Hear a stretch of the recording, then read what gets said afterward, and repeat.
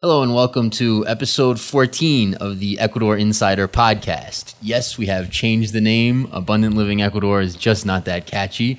Abundant Living Ecuador podcast. So welcome to episode 14 of the Ecuador Insider podcast. I am Jesse Bayer here with my partner Darnell Dunn. We are the founders and managing partners of Abundant Living Ecuador, a real estate and relocation services firm based out of Loja, Ecuador. You can reach us on our website at www.abecuador.com. That's A as in apple, B as in boy, Ecuador.com. Also can reach us on our toll-free line at 888. Thank you. 888-999-0948. 888-999-0948. And of course, normally I make the mistakes with the number. Of course. Well, I said 1-800, and that threw me off because it's 888, and then my brain didn't know where to go from there. You can also get us, of course, at our email at info@abecuador.com. So we have what we hope is a interesting show for you today. We're going to jump around to a number of Ecuador-related topics, including, of course, the real estate market, rentals, properties down here, some things that are going on in the political and financial fronts in Ecuador, and maybe a couple of personal anecdotes. So where do you want to start today? You want to jump into those rentals, or should we start with the political / economic stuff? Yeah, we can start with the rentals, but first and foremost, let's talk about a couple of the new additions to the website. Now you'll be able to listen to the Ecuador Insider podcast directly on our website. We've got a new tab on the homepage, and some new blogs that we recently put out. One is specifically talking about securing your food and water sources and why that makes sense in today's world. So keep an eye out for those new things. With respect to the rentals, I actually just came back from an appointment checking out a couple of new ones. And rentals are something that lots of people look for and contact us about. They're interested in the Loja area, but they don't know the Loja area, and so they want to check it out. And we always recommend that if somebody can find an apartment that's right for them, we're obviously happy to help with that. And that can really give somebody help them make an informed decision about whether this is a place that they'd like to live or not. So 4 different units that I came across. The first one is in the El Valle neighborhood of Loja. It's right on a river. Has 3.5 bedrooms, really 3 bedrooms and an office. This is a house or an apartment? This is an apartment. Really a penthouse, top floor. Has a big, large living room and dining room with a balcony off the dining room. You've got really nice finishing. It's 2 floors plus a terrace. So you've got the office and the living room, dining room, kitchen area downstairs with a half bath. You go upstairs, then you have the master, the other 2 bedrooms, and then when you go upstairs, you've got a very large terrace that has incredible views of the city, very centrally located, close to shopping, restaurants, the Loja movie theater, as well as bus lines. And we have that for $650 a month. Furnished or no? Unfurnished. The other 3 are in the Leon neighborhood of Loja. 2 units are 3 bedrooms, 2 baths. Probably the highest end finishing materials I've seen of any apartment. Bamboo flooring, which is very nice design touch. It's also close to transportation, bus lines, shopping, and it's only a block away from the taxi service that brings people back and forth to Vilcabamba. So that's something to keep in mind as well too. The 3 bedroom, 2 baths are at $450. And the 3 bedroom, 2.5 bath that's slightly larger is at $500. Those are both unfurnished as well. Yeah, I should mention as well we got several new listings, but one really worth pointing out.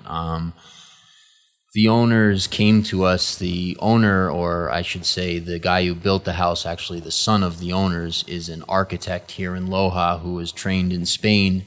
And he built this house for his parents as like their kind of dream second home. It's in Malacatos, actually, in an area called Taxiche, which is in the Malacatos area, right above Malacatos. Really, really, really impressive, both for the style, the amenities that it offers, and the price. So it sits up on this hill above Malacatos, so your views are almost 360, and they're just spectacular. You know, the rolling green mountains of the foothills of the Andes, very accessible, both to Loja, Vilcabamba, and Malacatos. Has a pool. It's 4 bedrooms, 4 bath, including like an outdoor guest bath. Bunch of cultivation, fruit trees, all done organically. The pool as well is non-chlorinated. And the way that he built the house is just meticulous. And it's really a nice style. Like I was commenting to the owners when I was there looking at it, that they did it in such a way that everybody, regardless of your sense of style, is going to be into this house. Like anyone from a businessman to an artist would be into the way this house was done, because it's done semi-high end and like really, really nice and very high quality materials, but also very simple and understated. A lot of brick, polished concrete, bamboo. All of the interior ceilings, or actually I forget if it was all of the interior ceilings or portions, but large portions are bamboo. And one whole side of the house where the living room is glass. Glass doors that open up completely, looking out over the pool, your front yard, and then just these spectacular views and hammocks and a built-in barbecue. Just really done to perfection, and they're asking $198 for it. So really a spectacular value as well, and just, you know, move-in ready. They're selling it largely furnished at that price as well. So really a spectacular find. And finally, the property that we've been talking about for the last month now on Rumishitana, which is just outside of Malacatos, in between Malacatos and Vilcabamba, or excuse me, Malacatos and Loja. It's finally on the website. Really happy with how the photos and the videos came out. And again, that is a 3.25 hectare hacienda, meaning that it's in part of an old estate. Lots of flat areas for either additional cultivation or building. Currently, it's cultivated with cassava, corn, sugarcane, coffee, oranges, limes, bananas, and alfalfa. Also has 3 concrete fish ponds if you're into fish farming. So that property we have listed at $349,000. And if you're looking to find those on the website, they're both listed under Malacatos. The one Darnell is talking about right now is titled The Perfect Hacienda. The one I was talking about a moment ago is titled The Perfect Property in the Perfect Location. A lot of perfects in those titles, but those are incredibly sweet properties. Okay, is that the business in terms of new properties and rentals? Yes, sir. All right. So let's jump in a little bit to some of the financial, political stuff that's going on. Why don't we start? I know, Darnell, you had written a blog that you mentioned recently about, securing your food and water supply now. And I think part of that equation for people is, where can they immigrate to, and what are the restrictions on those on the immigration? For example, there's some places in the world you can't own land as a foreigner. There's some places that are, more difficult to immigrate to than others. I think one of the reasons that Ecuador was in the discussion for us when we were looking at Central and South America, more so South America, but was that the ease of immigration is excellent. We've talked about this a number of times, so I won't go back into it in terms of the visa requirements, but it's very easy to immigrate here, and there's no restrictions on foreign ownership of any kind. So whether you're living here or not, you can own land, and if you do want to live here permanently, that's not difficult to do. Well, and you don't need to be a permanent resident to own land. Exactly. Well, as people who, are up on these kind of topics know, many places, as the crunch kind of increases as far as the political, geopolitical, and economic situations in the Northern Hemisphere in places like the U.S. and Europe and Canada and so forth, places like Ecuador will see and are seeing an influx of foreigners. And so what that often makes governments do, and what they've already done in many places, is they place higher restrictions on immigration and make it either more expensive and or more difficult to immigrate to. So we haven't seen anything like that take place here yet. I mean, they increased, for example, the value of the investment you need to make for an investment visa a year or two ago by $5,000, but not a big deal. I mean, went from 25 to 30, so we're not talking a prohibitive number. But we maybe caught the first whiff of that recently in some stuff that's coming out of the government. I know you've got that article in front of you. Right. So it comes from CuencaHighlife.com, which is a pretty good site. They come out with daily emails about the goings-on in Ecuador. So I definitely recommend anybody who's listening to the podcast to sign up for that so you get those updates.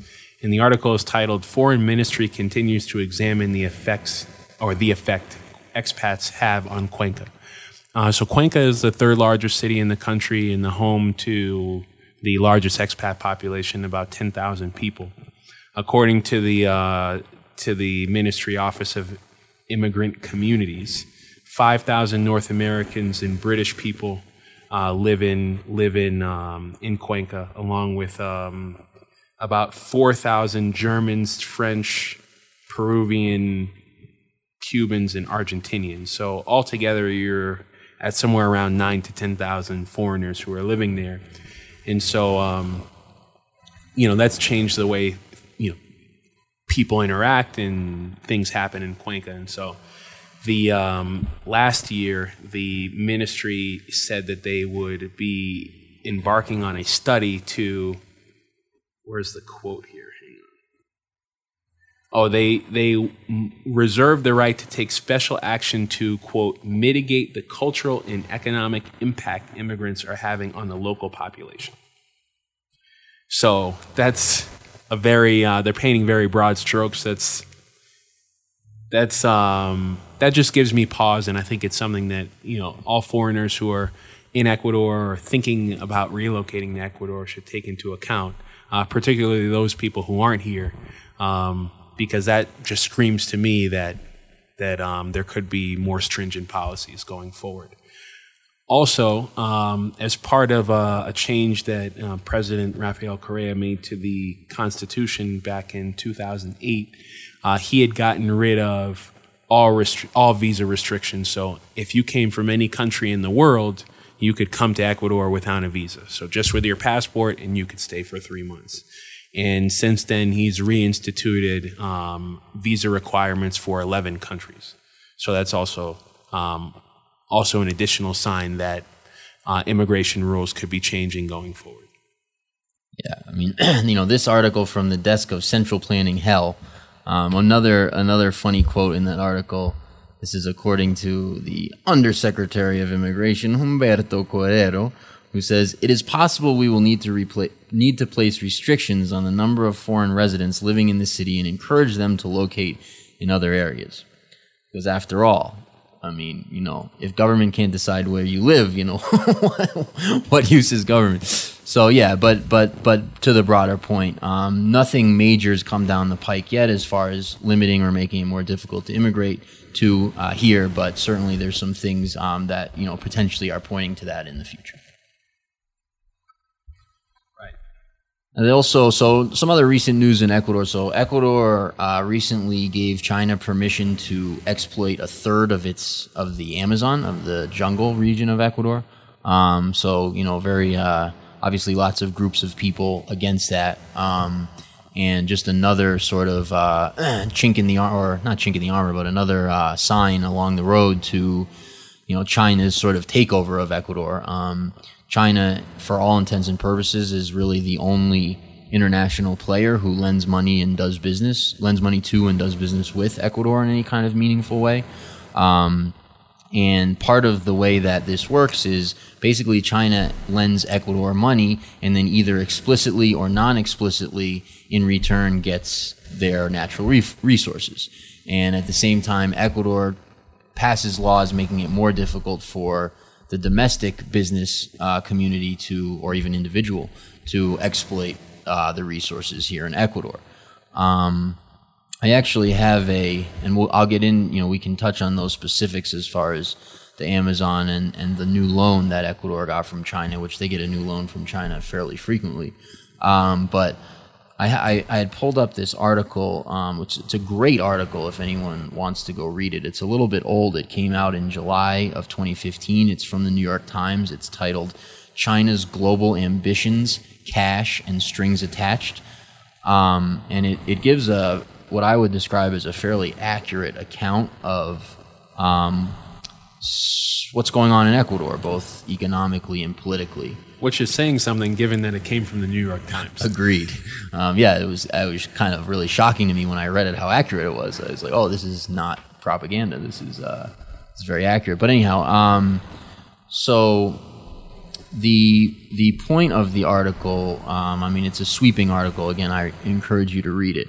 But the point of the article basically is that, Ecuador is running out of money, oil prices are down, they're trying to get loans from China. China is interested in working with Ecuador on infrastructure projects, and of course, China is very interested in getting their resources. It gives a telling quote from Rafael Correa, which kind of paints some of the backdrop of this. Quote, what Ecuador wants are sources of capital with fewer political strings attached, and that goes back to the personal history of Rafael Correa, who holds the United States directly or indirectly responsible for his father's death and suffering, said R. Evan Ellis, professor of Latin American Studies at the United States Army War College Strategic Studies Institute. But there is also a desire to get away from the dependence on the fiscal and political conditions of the IMF, World Bank, and the West.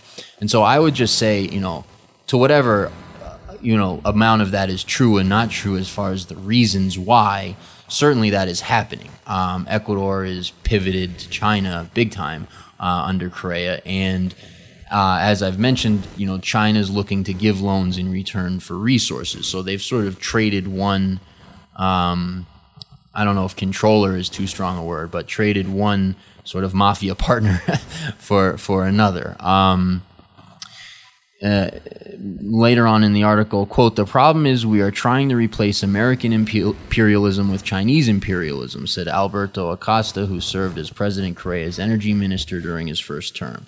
The Chinese are shopping across the world, transforming their financial resources into mineral resources and investments. They come with financing, technology, and technicians, but also high interest rates. So, yes, that's very true, and that those high interest rates loans from China are being felt here, and, China gets a lot in return because they get to tap the oil and gold and water and whatever else they're looking for. Another very telling quote from this article, probably one of my favorite quotes I've come across in the last period of time regarding Ecuador. It's a Chinese official is speaking, and he says, quote, of course we have concern over their ability to repay the debts. China isn't silly, said Lin, I can't pronounce that name, the director of the Energy Economics Research Center at Xiamen University in China's Fujian province, and a government policy planner. But the gist is resources will ultimately become valuable assets. So, that's a very revealing quote, because China is lending Ecuador money, understanding that they may never pay it back. The point is that it's leveraged with Ecuador's natural resources. So, China's not necessarily hoping to get every penny of every loan back, but they are looking to secure mainly oil, but also other natural resources. Gold, silver, copper. Right. Water. Ecuador is sitting on the largest proven reserves of silver and gold in the world. And through Ecuador's tax policy, in my opinion, at the behest of China, they've made it almost impossible to mine domestically. So, those resources are safely in the ground for these sorts of deals. The article continues, if Ecuador or other countries can't cover their debts, their obligations to China may rise. A senior Chinese banker who spoke only on the condition of anonymity for diplomatic reasons said Beijing would most likely restructure some loans in places like Ecuador. To do so, Chinese authorities want to extend the length of the loans instead of writing off part of the principal. That means countries will have to hand over their natural resources for additional years, limiting their government's abilities to borrow money and pursue other development opportunities. So, very straightforward article out of the Times that sums it up nice. Pretty interesting. And, one of those, there's actually one project in particular that, in addition to the oil exploration that's going to take place in the parts of Ecuador that have been auctioned off to the Chinese, but also in Cuenca, another article from Cuenca High Life that talks about the construction that's going to be resuming on the tram system that they're building there. Now, some of that construction has been paralyzed because of just a lack of liquidity that the government has. But in this article, it says that's titled "Construction Resumes on Avenue Lasso Following Agreement with Chinese Contractor." The regional director of Ecuador's Ministry of Transport and Public Works said that the work has resumed on the avenue, a multi-laning project on Cuenca's west side. According to the government, construction has been plagued by work stoppages due to financial difficulties of the Chinese company performing the work.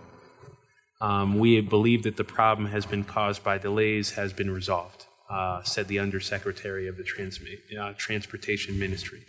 That money very well likely, that disbursement of money that took place that was about $10 million happened around the same time that the government announced that they received a $980 million loan from the Chinese. 970. Yeah. Oh, 970, excuse me. So, and another point to this article is that it's a Chinese company that's performing the work, not even an Ecuadorian company. So the Chinese are lending money to Ecuador for them to hire Chinese companies to then do the work. Yeah, and they have to purchase all Chinese equipment and technology and all those kinds of things as well. So labor as well as the infrastructure and support you need to do the project. And so just jumping back real quick to the rainforest oil drilling deal, and this is a lousy source here. It's readersupportednews.org is where the article comes from. I was just quickly Googling it before I sat down to do this podcast, and didn't come across a better one, but it's definitely accurate.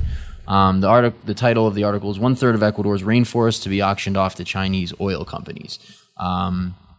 And so the important point is China would be free to exploit about 3 million of the country's 8.1 million hectares of pure, untouched Amazonian rainforest. The region has remained pristine despite the advent of industrialization until now. This is obviously highly controversial here. There's a lot of indigenous groups that live in the rainforest that are very much against it, and also I would say most people probably as well.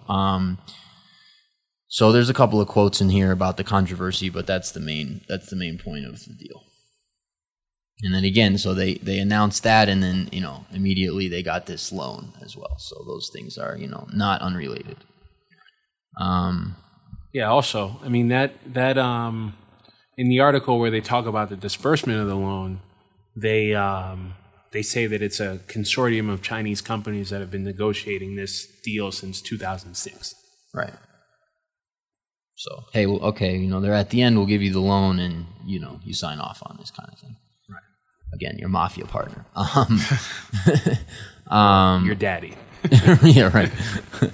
Another very brief article from the Financial Times titled "Ecuador Secures $970 Million Credit Line from China's ICBC." I'll just read the whole thing because it's about six small paragraphs. Ecuador breathed a sigh of relief after the oil-rich nation that it had... Ecuador breathed a sigh of relief after the oil-rich nation that... Oh, it's written wrong.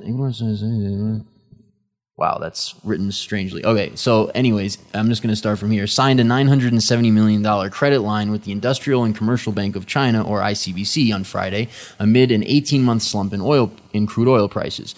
The credit line is part of a broader package agreed to last year, the Finance Ministry said on Friday. A year ago, during a visit to Beijing, Ecuador's President Rafael Correa announced that China's IM Bank would extend a $5.3 billion line of credit to help maintain public spending, while he secured another $1.5 billion from China Development Bank as well as other funds. China, which is grappling with a slowdown, has been Ecuador's main lender since 2009, when the country was shunned from international debt markets after a voluntary default.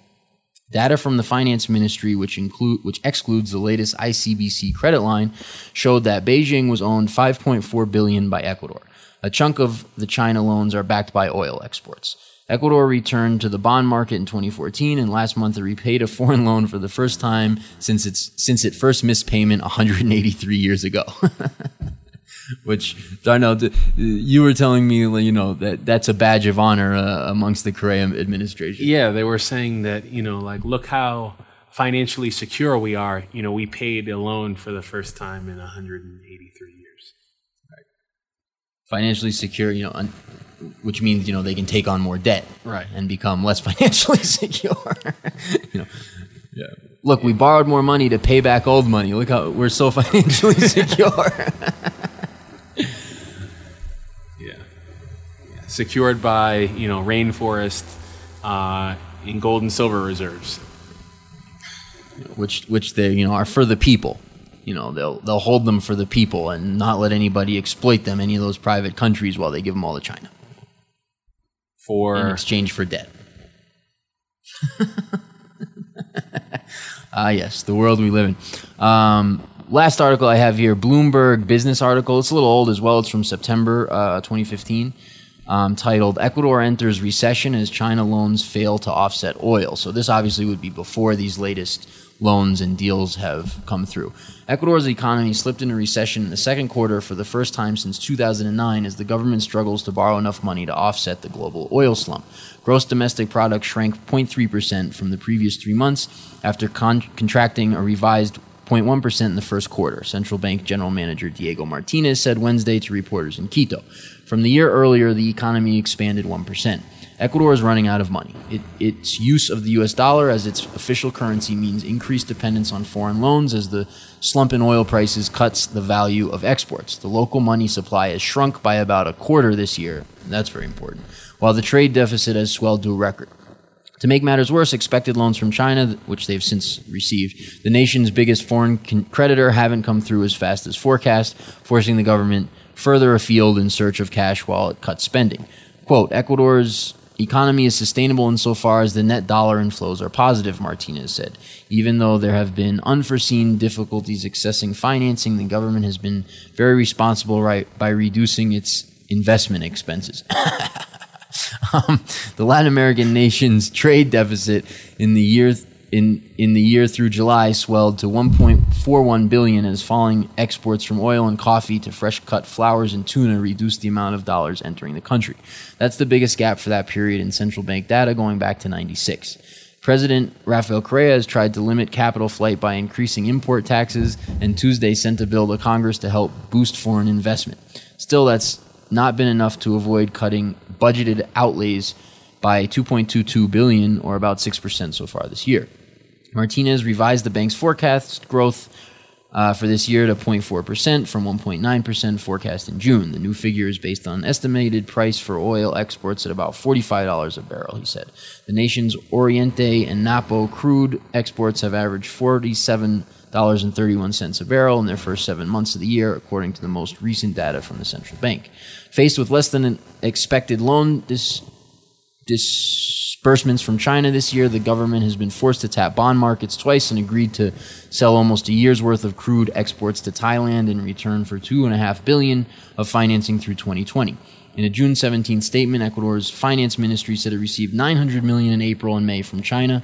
Finance Minister Fausto Herrera in January said Ecuador expected a total of $4.2 billion in loan disbursements from the Asian country this year. Ecuador needs about $8 billion for this year's financing needs, Martinez said. The nation has received a total of $3.56 billion in foreign loan disbursements as of August 31st, according to Finance Ministry data. The Latin American country, which defaulted on most of its foreign debt in 2008 and 2009, is now trying to improve its international reputation in global credit markets and plans to repay bondholders when $650 million of its notes come due in December, Martinez says. The nation has no plans to end dollarization. Yeah, and they subsequently paid that loan, which was the badge of honor. Yeah. Yeah. So, some of the stuff that's going on the political / fiscal front here in Ecuador. Now, last thing tied to China, a very interesting article that I came across on Institutional Investor magazine on one of their blogs called Unconventional Wisdom. The title of the article is Kung Fu Panda's Secret Weapon, a Reserve Currency. And one thing that's really interesting with China right now is that everything you hear in financial news suggests that, that China is slowing down and that for that reason they couldn't become the world's reserve currency. And this article doesn't say that it necessarily will, but it really lays out an interesting case for how that might look if it did happen. And they lay out 3 reasons for why they think so. The first one is, and they say they, referring to China. First, they believe that the nation has sufficient foreign investment in technology transfer. In short, China feels that it's learned all it can learn from foreign multinationals and that it no longer needs them. Domestic enterprises will be prioritized in all situations and encouraged to invest outward, increasing China's influence over markets in the developing world. Second, China realizes that the high growth rates underlying the economic miracle has created an ecological disaster. Growth alone will not guarantee political and social stability. Cleaning up the environment, especially assuring food and water security, will do more in the long run. Growth is being tapered in a calculated way, 1 percentage point at a time. It is by no means an accident.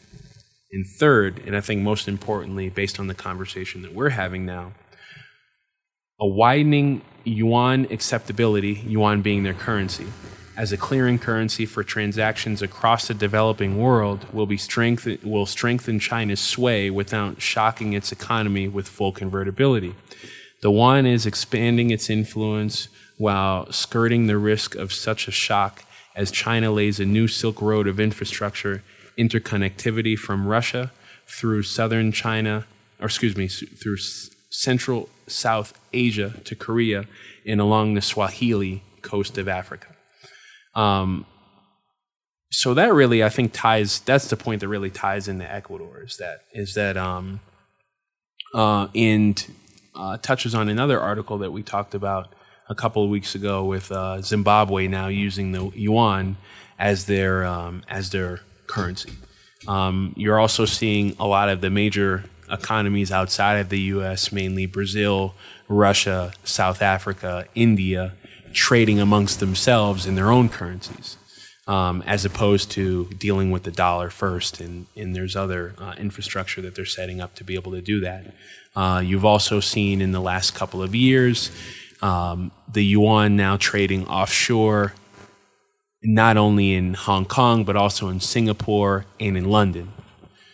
So there's all these little things that they're doing to lay the groundwork for being one of the major currencies in the world. They've also recently been added to the IMF special drawing rights basket. So little by little, they're doing all these things that in and of themselves don't scream out that it's going to be the world's reserve currency.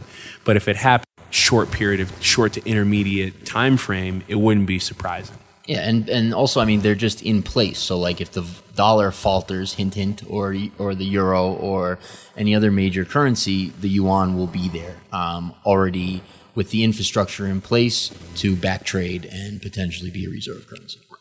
And they're already the fourth most. They're already number 4 in terms of global trade flows, the yuan. So, if you had an issue with the dollar or the euro, it's the one in between China and those currencies are the pound sterling. The pound sterling isn't really an option for that. Yeah, well, and it's also highly tied to those other currencies, right, which the yuan is less so. Yeah, those are great points you make there. Also from central planning hell, but yeah, great points as far as I mean, the thing is too, if you have assets or if you're in the investment world, people like to talk about diversification, but one thing that I think people miss the boat on a lot when they talk about diversification is diversifying your currency holdings.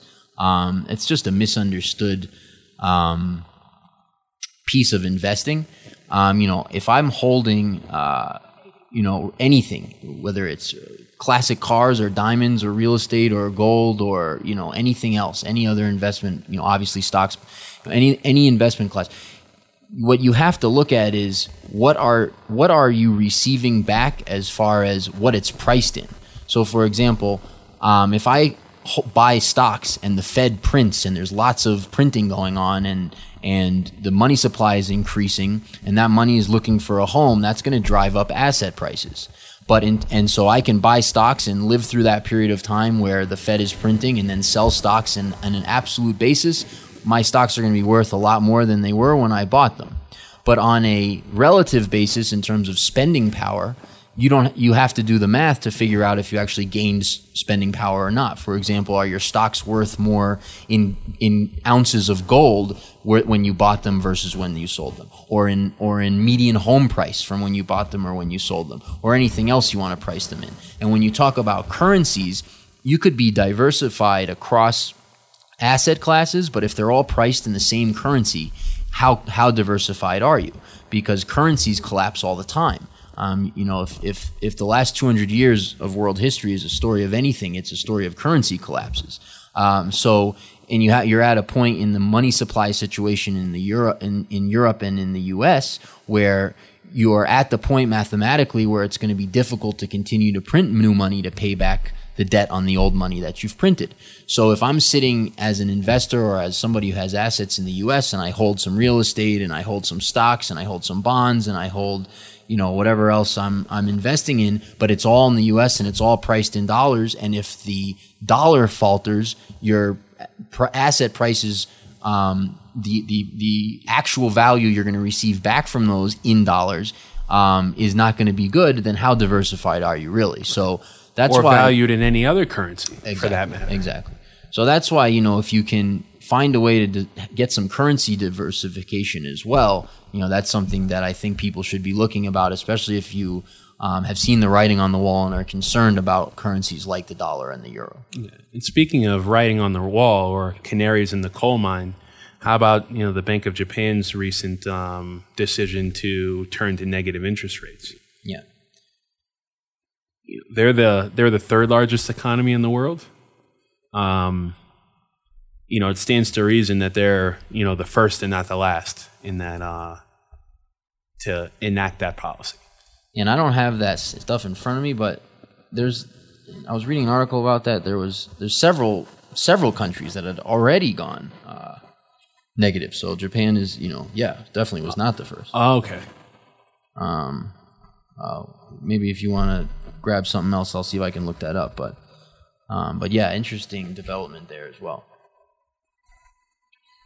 Yeah, this is also from Institutional Investor magazine. In a 5-4 vote, the policy board of the Bank of Japan moved to a negative interest rate environment on Friday. This article is from January 29th, so last week, I think last Friday. Yeah, last Friday. Under the new multi-tiered regime, excess reserves will be held by banks will be debited 0.1%, and the Bank of Japan policymakers indicate a willingness to lower the bar further if it does not achieve the desired effect. The move to push financial institutions to deploy capital sparked a rally in the financial assets globally as the yen slid further against the dollar. So why did that happen? Well, it happened because money needs to find a home, just as Jesse was saying. Yeah, and you have to. People should understand that whenever we're talking about a low interest rate environment or a easy money situation, when central banks have rates at or near zero, all that does in effect in the end is increase the money supply, and every dollar of increased money supply is increased debt. So when you hear governments and banks and news organizations talking about spurring the economy by more lending and more monetary easing, what they're talking about is increasing the money supply, which means increasing debt. So what that does ultimately, and has happened all over the world 10 trillion times, it ultimately creates a situation where the government, that the particular government that's involved in those policies just ends up creating so much debt that they can't, that will never be repaid because all money is created at interest. So the interest to repay the debt that they're creating was never created interest free to repay itself. So that when you're looking at, people talk about economic stimulus by cutting rates, for example, or by increasing debt or printing or lending. And printing and debt is the same thing because it's a debt-based currency. So you're talking about increasing debt. That is specifically what's being said in all those cases, which can only last for so long. Right. I mean, it only lasts until people decide that it can continue to last, because all of those people are taking on debt because of their future projections about what they can make or what they can do or what they can do with the money. So if they don't feel like those projections make sense anymore, well then, they may stop investing or stop asking for loans, and then at that point, the house of cards falls down. Right, and I mean, I'm seeing if I can look this up real quick, but the if you just think about this for a second, the world, if you take all of the debt that exists globally, the world is many trillions of dollars in debt, and I don't know. I'll see if I can pull up the number, but the world is many trillions of dollars in debt. Well, then who exactly are the creditors? If I'm country A and Darnell's country B and I loan him money, theoretically, then he should be in the plus and I should be in the minus. So I've got debt, but then he's got the money I lent him to offset the debt. So globally, if we're in a world of people lending money to others, then theoretically it should be at zero. But it's not. It's the world is in debt up to their eyeballs, every country, and that's because currency in every country in the world is debt based. So each new unit of currency creates new debt, and so that's the situation we're in. Let's see, this website, I don't know if it's accurate or not, but this website has total global debt at 60 trillion. The United States is 29% of that, by far the biggest. And that's because they have the largest money supply. Japan, they have at 20%, which is, partly why their economy has been lousy for 12 years or something, or a lot of years now. Probably longer. China's 6.25% of world debt. That'll increase as their money supply increases. So, not to beat a dead horse, but look up debt-based money. It'll help you. Yeah. I mean, another comment about that list. Those are the three largest economies in the world. Of course. The U.S., China, and Japan, but Japan has been, China just very recently, like within the last 2 or 3 years, surpassed Japan. Japan had been the second largest for a very long time. So it'll take China a long time to catch up to them debt-wise. Right. So again, who do they owe that money to? The planet. The 70 trillion. Who is that owed, and where is that money going to come from? Something to ponder. Yes, I can be a bit of a jerk sometimes. All right, what else? Let's see. What else you got there? So we talked about the geopolitics. We talked about China and their involvement specifically here in Ecuador. A little bit about immigration. Some of the new properties. Why don't we talk a little bit about the real estate tour? Oh yeah, great. So we're making some progress there. Yeah, sorry. So we're launching a real estate tour. It was sort of born out of our experiences traveling to, ultimately relocating in, investing in, and doing business in Ecuador. We're pushing 3 years later here. We're Spanish speakers. We're fully in the business community. We've traversed that landscape and obviously real estate and, of course, investing in business. So we thought we could start a tour of Ecuador that's also a real estate tour. So kind of killed two birds with one stone for people who are, want to get a sense of Ecuador and see the various parts of Ecuador, and also ultimately are considering either investing in real estate here or moving here, purchasing a property and living here. So we created a tour that will sort of answer all of the questions that you may have in one shot, and do it very efficiently, pretty relatively quickly. It's going to be about 10 days, the tour, and where you can see a good piece of the country, pretty much all of southern Ecuador and a good portion of the coast, and see what get a sense for the real estate market, and perhaps more importantly, or at least as importantly, you can get all of your questions answered, and we will be providing all that information both in written form and presentation form for your visas, for legal issues, for getting your stuff here, for all of the legal slash immigration issues that you would want to find out, as including, of course, investing, real estate law, and business.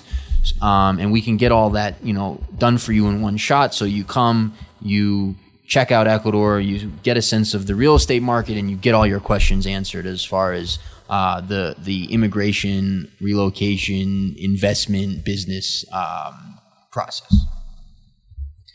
And we're looking at, I think, what did we say? We're going to have, I think the first one will be in May. Is that correct? Yeah, we're shooting for mid-May. Mid-May. So we'll have an option in mid-May. I think another one in January. Those are group tours. That's going to be around $1,500 a person. And then we are also going to have a individual tour. So if somebody or somebody and their spouse wants to just come down at dates of their choosing and go on the tour with us individually, we'll have that option as well. Absolutely. So yeah, exciting stuff coming together. And when's the webpage going to be up? Let's see. Well, I mean, today we're recording this on the 3rd. I'm certainly hoping to have it up by the end of this week on Friday. We hit a couple of snags last week getting it finished up and synced with payment options and all of that. Hoping to have it up by Friday, but certainly by the end of next week at the latest, which would be like sometime around the 12th, thereabouts. Great. What else we got?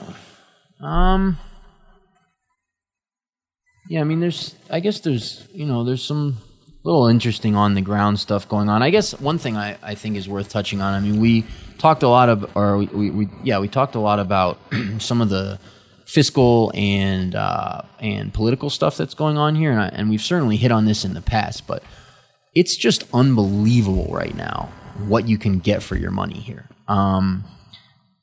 As far as finished products, houses are being sold at or below cost almost across the board where we're at. Apartments, no. Apartments in the city, there's a thin margin there. But for houses, there's just so many people who, for either they're leaving the country as foreigners, they've been here 10 years and they're going home or whatever, or some personal life situation that's come up, or Ecuadorians who are feeling the squeeze. And some of the stuff we've talked about, there is just so much on the market right now. I mean, those two properties, the one I mentioned in Malacatos, and that other house we've mentioned in the past in Vilcabamba, both priced under $200,000, completely set up, really high-end finishing materials, just gorgeous places to live and lifestyles that they accommodate for under 200 Gs, which is really quite exceptional. So that's sort of the positive side to some of the political, economic stuff that we hit on. Is there's just a lot on the market right now, and it's created an exceptionally strong buyer's market. So buy. Right. One thing maybe we could touch on briefly. And in fact, I think you might have mentioned before the show that you wanted to talk a little bit about some things that were on people's mind, who are the questions we were getting. But one piece of that maybe we want to touch on, if you're looking to move to Ecuador, and this is part of the reason we launched the tour, or we're launching the tour, because we'd really like to get people sort of more ready to, be able to execute the process, without fear and without some of the dangers that go along with, moving to a foreign country. We'd really like to help people be able to do that without, too many bumps in the road. And that's part of the reason we launched the company, part of the reason we're launching the tour. But I just think it's worth mentioning to people, if you're thinking about Ecuador, what I would really, really recommend you do is really do your homework on the different areas, because a lot of people seem to be looking at Ecuador and not yet have really done their homework as far as climates. Where's the volcanoes? What height do they want to be at? Do they want to be at the coast? Where are cities in relation to each other? How far from the city do they want to be? Do they want rain year round? Do they not care about rain year round? Do they want to grow crops? What kind of crops? Where do those grow? And, of course, we can help you with that stuff, and we put out stuff all the time that talks about those kinds of things, both obviously on this show and on the blogs. But, I just would say to anybody, if you're thinking about coming down here, get in touch with us, ask your questions, but also, do your homework as far as, getting your list of parameters. These are the things I want. This is what I'm looking for. This is the price range. If you're thinking about buying real estate, this is the price range I want to be in as far as a home. These are the things that a property I buy needs to have. This is the area I want to be in. Obviously, it'll help to be on the ground and see some of those things, which is, again, why we're doing the tour. But just getting those parameters clear in your mind, I just definitely recommend people to do your homework via, the wonders of the internet on some of that stuff. Yeah, because our goal is really to orient you, but you have to have done a little bit ahead of time to orient yourself to the point where you can really get the most out of your time in Ecuador. Because if you're coming here and you really don't have those things in your mind, it doesn't really help. It doesn't really allow us to help you as effectively. So, because if you have your parameters outlined, then we can say, well, here's what you can get, here's what you can't get. Here are some of the examples of the things that you're looking for that, are very difficult here for X, Y, Z reasons, what have you. So it just makes the time a lot more effective and useful for both parties. Before we wrap up, was there a couple of things you wanted to hit on as far as questions that have been coming up? Oh, one big one was about rentals, and that's why I was excited to really share that with everybody who's listening, is just to give you an idea of, some really high-end rentals that'll be available. They don't come around often. I personally, in my search for looking for an apartment here in Loja, spent 8 months looking for a place that I really found was suitable. And we always recommend that people, find a place and spend some time here while they're negotiating the purchase of a property, or while they're deciding whether they would like to purchase a property or not. Definitely getting a feel for the area, we think, is the way to go, especially for people who haven't been here before. We have run into some people who, hey, they spent 2 or 3 months here in the area, they kind of know the area, and they've already made a decision to buy. So for those people, not as important, but for others, I think it is. And I've been seeing random Americans or foreign people in random neighborhoods in Loja. That's that indicates to me that process is sort of starting to happen. So that was one thing. Well, let's just recap then for people real quick. So for an apartment in Loja that's up to Western standards, you're looking at the lowest end around $300, at the highest end $650. So that's your rental market. For a house, it'd be a little higher. Yeah. So maybe at the lowest end, $450, something like that, up to, 800 or 1,000. Yeah. So that's the rental market here. Like Darnell said, they're few and far between as far as really nice places, but we usually have 1 or 2 at any given time. So yeah. Yeah. So that's one of the big things that I wanted to touch on. I think you really hit on most of them in the way that I wanted to, in terms of just people being prepared to ask the questions that they need to ask to get them to the point of, do I purchase this property, yes or no kind of thing. Just on Loja specifically, I mean, it's just really, the change here has been dramatic since we've been here over the last 2.5 plus years. It's being discovered internationally, but slowly. But more foreign faces all the time, and more just higher I don't know if even higher end, but just prettier stuff all over the place. Restaurants, clothing shops, bars, even little boutique shops all over the place opening up. It's sort of has a lot of what Cuenca has to offer, and some that certainly not everything Cuenca has to offer, but sort of has a lot Cuenca has to offer, and is just kind of being discovered internationally. So you still have like lower prices, and you don't have all the problems that come along with a large foreign community as well. This is actually an article that I really want to touch on. Very interesting. It's from also Cuenca High Life, and it's called The Evolution of the Expat Community, from adventurer phase to early adopter phase to the saturation phase. And this is by Lee Harrison. He's a gentleman who lived in Cuenca from 2002 to 2006. Also lived in other areas in South America, specifically Uruguay, Brazil, Colombia, Chile, and in the U.S. and Arizona. So he put together an article that really breaks down the different phases that an expat community goes through. I personally find this very, very comprehensive in terms of how he breaks it down. So I'll go through the phases. He makes a statement about where he feels Cuenca is, and I think it's pretty accurate. I'll share my opinion about Loja. Jesse, chime in if you'd like. And then, and I want to put that in the context of the last thing that I want to touch on in terms of frequently asked questions or things that I think that people should be preparing for. And that really is related to just what I'm noticing with a lot of people in their expectations about prices. So phase one in this is the adventurer phase. During this phase, the destination attracts people who will go anywhere, regardless of existing stereotypes or perceived danger. These include adventurers, backpackers, as well as sex travelers. What?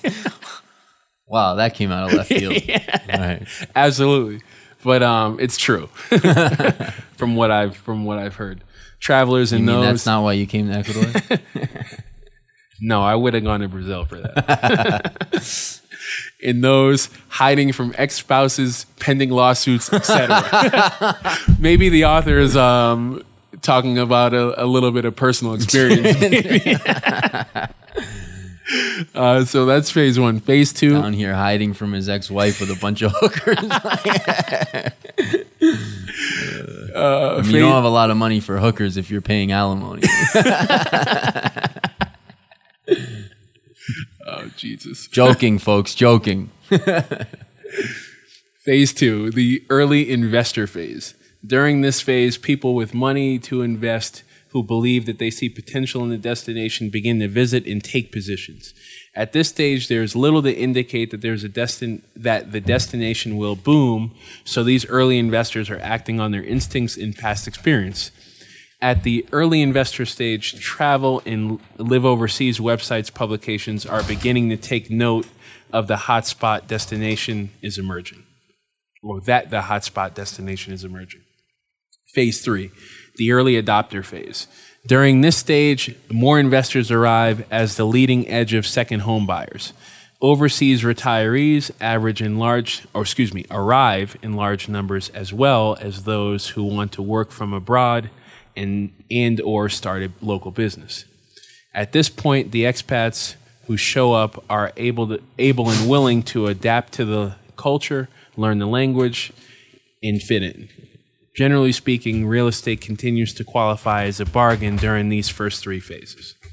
Phase four. Where would you say we're at here in that? Probably like that third phase, maybe, or in Ecuador in general? No, or here in this part of Ecuador. I mean, Cuenca's obviously like gone through all of this. They're like on the other side. Yeah, but I would say Cuenca's on the other side. I mean, I would say that Loja is really. I would describe Loja as being in phase two. And yeah, I mean, we're past the sex tourist phase, and on to phase two. Because you've gotten Loja specifically has been in publications like International Living, not in a big way, but certainly it's been mentioned. But gets mentioned a lot less than a place like Cuenca. I would say that, Cuenca is probably in stage 4, which I didn't cover, or stage 5. Yeah, go ahead. I didn't want to stop you. I just was curious your thoughts on where we're at here. So phase 4 is the mainstream phase. So during this phase, expat community is beginning to form a quote unquote critical mass and to take on an identity of its own. By this point, some expats have blended into the local community, while others, including many who cannot speak the local language, begin to be able to survive within the expat community alone. Phase 4 also brings opportunities for entrepreneurs who can count on a fair share of expat business for their survival. I would also, that's definitely past Loja, so we'd be in 2 or 3. But Vilcabamba, interestingly enough, would be past that stage. I mean, like, people are already, that all exists, and then some. It's saturation more so in Vilcabamba as well. Absolutely. He makes another comment. Real estate prices during this stage begin to move from bargain levels to the beginning of what I would call, quote unquote, fairly priced as the stage progresses. Early investors from phase 1 and 2, at least those in for an investment only, are thinking about moving on. In the final phase is phase 5, the expat saturation phase.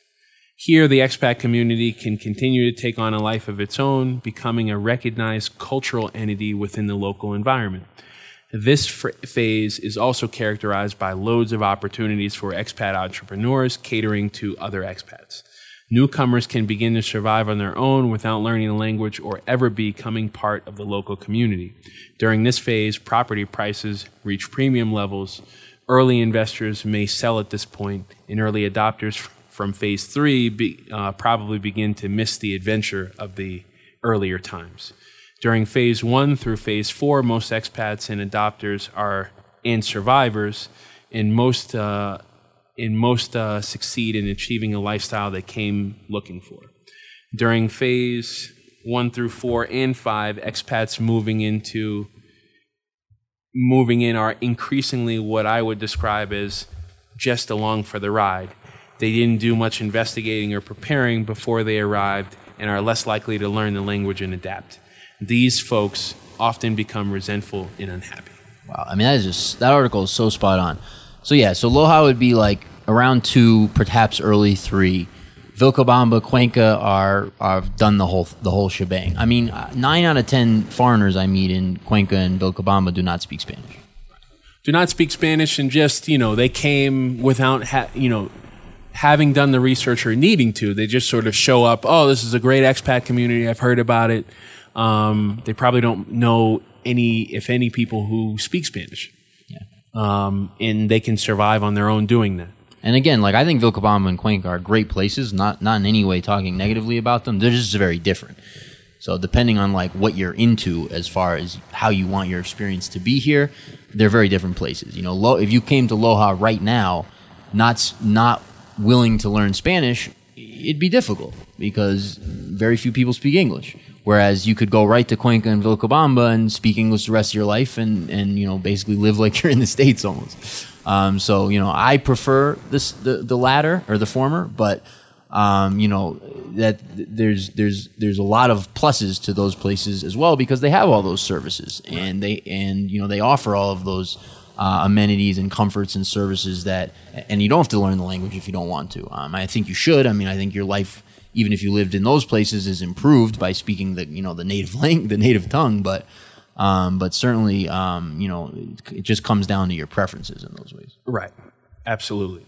And the point that I really wanted to make after reading that article, which is a great article and just good information for anybody who's tuned in, is really how that ties into prices. The author addresses this specifically, where you get into phase 4 and phase 5, you're paying a premium for a lot of these services as it relates to real estate. So in a place like Vilcabamba, you're going to pay more than you're going to pay in a place like Loja. And even more still in Cuenca. However, because of the economic situations and a lot of the things that we've talked about in past podcasts as well as earlier in this podcast, that's why now is such a good time to buy, because of the situation that they're going through now as a country. People are just looking for liquidity in their open to negotiating some of these prices so that you can get some of these properties that you're looking for in these places that offer a lot of services to expats at a discount. All right. Yeah. Oh, sorry. Go ahead. No, that's it. Yeah, we can leave it there. Yeah, good place to wrap up. I don't know what we got in the tank for next week, but we have a couple of guests coming up over the next few podcasts anyhow, and we'll certainly be able to chat about the real estate tour as well as relocation services, which is on the docket as well. Great. So to wrap up, visit us at www.abecuador.com. That's A as in apple, B as in boy.com. You can reach us via email at info@abecuador.com. Toll free at 888-999-0948. And we'll see you next time. Thanks and have a great week.